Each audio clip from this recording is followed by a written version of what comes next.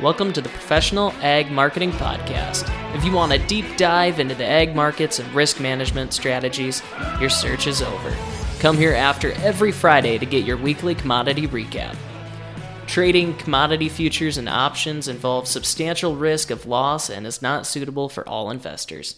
This is your host, Mike Miner. Let's get started. Today is December 22nd, and I've got Jeff with us here today. How's it going, Jeff? Good afternoon, Mike. It depends which side of the fence you're on, man. We had just a plethora of reports come out here this afternoon, didn't we? Yeah, let's talk about that a little bit. So our focus today is going to be on two things, cattle on feed and then the Hogs and Pigs report. Jeff, so where do you want to start first? Well, it's kind of one of those things. You want the good news or the bad news first? Let's start with the good news, and then maybe they'll stop listening by the time we get to the bad news, and then it'll be good. So, all right, we'll try and go slow. How does that sound? I don't know about that. All right, Hogs and Pigs report. I'm pretty fired up about this. So, we always like to look at these reports, and if they're bearish, especially on the Hogs and Pigs report, we always like to say the market's not going to carry anyhow. Well, hopefully that's not true on this one. Probably some of the bigger numbers that stand out to me here, Mike. Kept for breeding, so we were expecting that to be just a smidgen over 1% less compared to last year. It actually came in right at basically 3.3% less than last year. So that by far one of the biggest adjustments that we've seen on this sow herd since we've been watching it, and much better news than what we had hoped to see. One of the things that we track here in the office is, that sow slaughter information and how many sows have we harvested this year compared to what were considered normal. That was only showing about a 1.25% decrease.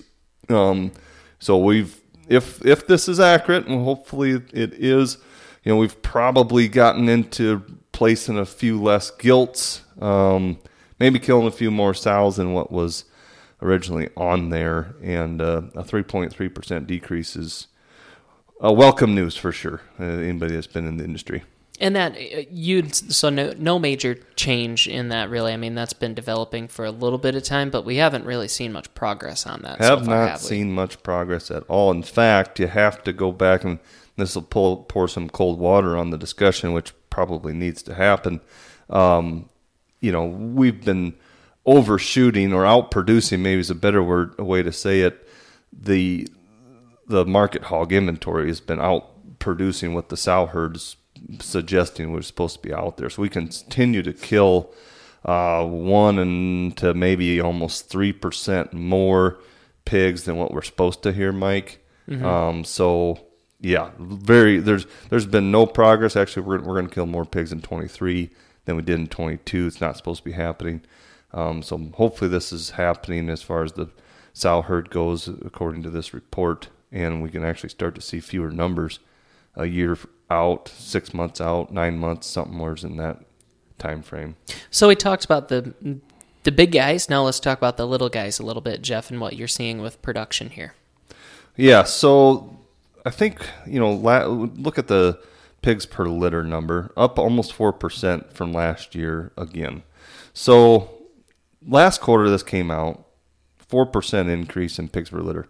It's almost a half a pig. We're like, God, wait, no way that's right. Yeah. So this was a second straight report that kind of confirmed Yeah, that. we could say stuff like one data point's not a trend, right? Well, now we got 2 data points. I think that's probably something we have to start facing reality on and admitting that it looks like we've taken a big step higher on pigs per litter that we're saving, whether that's health related. A lot have been of speculations around that, and no doubt in my mind, I guess, that... Which shouldn't really be a surprise. Yes, that's exactly right. I think that's definitely happening.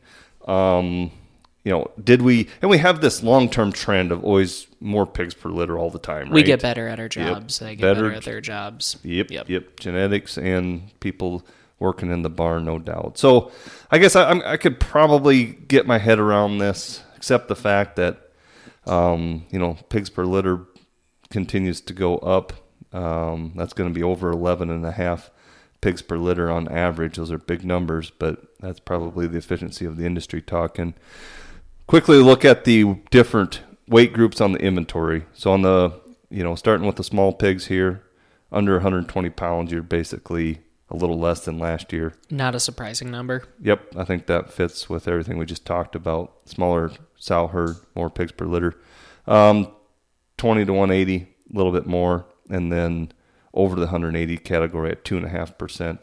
Talk about that one a little bit. So we looked at that one as the estimates came out here this week, Mike, and you were part of these discussions, of course, but the average guess to us really surprised us. Only basically a 1% increase compared to last year. Well, so explain why that shocked us. Yeah, so I mean, you got we've the 180 and over category. Like half of those pigs are already gone by the time you get to by the time this report comes out, at least. So we've watched the slaughter take place, and it's been 2.5% more, 3% more than last year.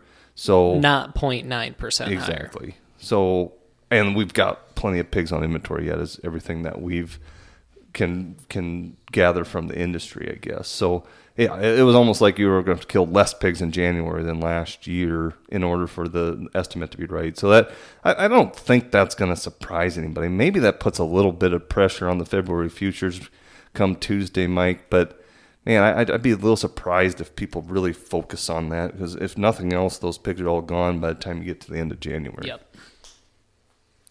I think that pretty well sums up Hogs and Pigs report. Any reactions come Tuesday? I know that's a fun one, being a few days away, right, because we don't have trade on Monday, and it's after the close here today that it came out. So, I mean, do you expect much of a market reaction? Or I think we can view this as friendly. Some of our issue is we had so much premium into those deferred futures months already. Yeah. You look at out there, and you got 66 and some change for the index here as you cross over into the first of the year, and then you got all the summer months up there in the mid-90s. That's going to be kind of tough to take. We didn't give them a good reason to take it, though. Yeah, in this report. Yeah, for sure. I'm hoping that we can be a little bit higher. It's not going to be anything crazy. It'd be my best guess. How about the cattle on feed that came out today, Jeff? Well, that one kind of hits us in the stomach here again. There's a few things I really don't like about this report, I guess. So on the placement side of things, Mike, we were hoping to see a 4% decrease in placements this November compared to last November. As you well know, that's the category that's been hurting us here in the past, as we've had a few months here that were 3% more, 5% more than last year, and that created us to have a more cattle on feed this year than last year, even though we're supposed to be decreasing those numbers significantly, right? And that would be mainly because we've been not retaining heifers. We've been putting more stuff in feedlots quicker, or do you not have a good reason? It's going to be all the above. Yeah. So we no doubt. We didn't place them as quickly as we maybe should have way back last summer, and then we started placing them, very rapidly in the fall, and that really was all about the feed situation. Exactly. Yep. So now we have that going on, and most recently now we've got this drought going on in Mexico. So we're starting to watch those imported feeder cattle numbers coming in from Mexico into the U.S., and it's significant. Yeah. It's going to make up, some of these months where we've had 3 to 5% more coming into the U.S., going on feed. Almost half of that increase, a good third of it at least, was additional numbers coming from Mexico. So that's a big deal when you're playing with, markets that 1% make a difference, right? But one of the other things I really don't like about this, so we've really been dragging our feet on marketings, of course, and we've watched that shoot from June to now, right? But when it's all said and done here, we're going to place 2% less than last year, which is a small win, not as much as we were hoping in the estimates, of course.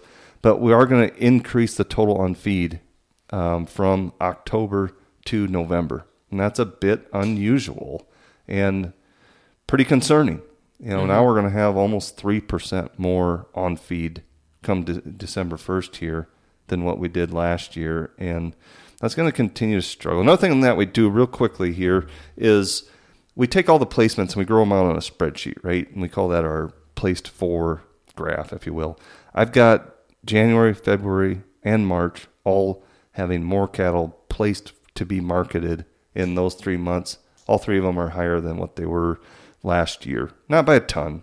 And this isn't based upon herd expansion in any way. This is simply how we placed them, Mike. And so eventually that will change. We'll start dealing with fewer numbers, and probably in a pretty big way.